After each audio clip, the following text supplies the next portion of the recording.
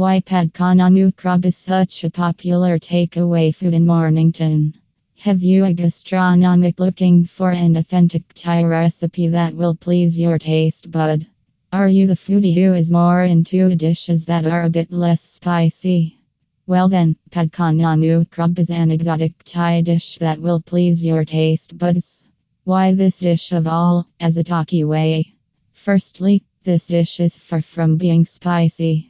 That is the reason if you have an old family member, the dish will come in handy in a great way. The ingredients that are used generally include Chinese broccoli, crispy slices of pork belly, garlic, and sweet red chilies.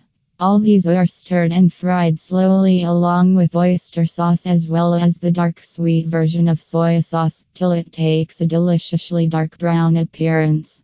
This is a bit different way of preparing pad kana, which is an extremely light as well as thin garlic sauce with a salty tinge. Thus, the dish being so light and non-spicy, is a trendy takeaway dish in Mornington.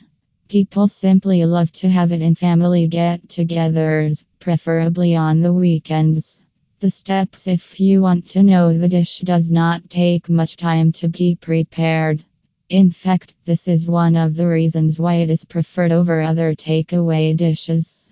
Here is a brief description of preparation. At first, deep fried pork belly is prepared, and then the rear end of the Chinese broccoli is cut in diagonal slices, and then the leafy portion is sliced in long thin stripes. The red peppers are also cut diagonally. Then the garlic is crushed, and then the oil is heated, garlic and sugar are added, and the oil is heated and for 15 seconds that fry the garlic. New Krob slices are added stirred till the entire solution gets hot. Then oyster sauce and the dark sweet soy sauce is added along with light soy sauce and sugar. The solution is stirred till it turns into a thick bubbling gravy. Now the pork is added and stirred once again till the entire food turns a bit blackish. However, it is not stirred in direct heat for more than 30 seconds.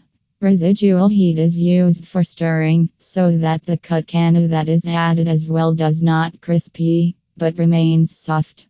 So you see, the preparation of this dish is no simple, and that is the reason every Asian food restaurant in Mornington would keep it at the top of the takeaway dish menu list.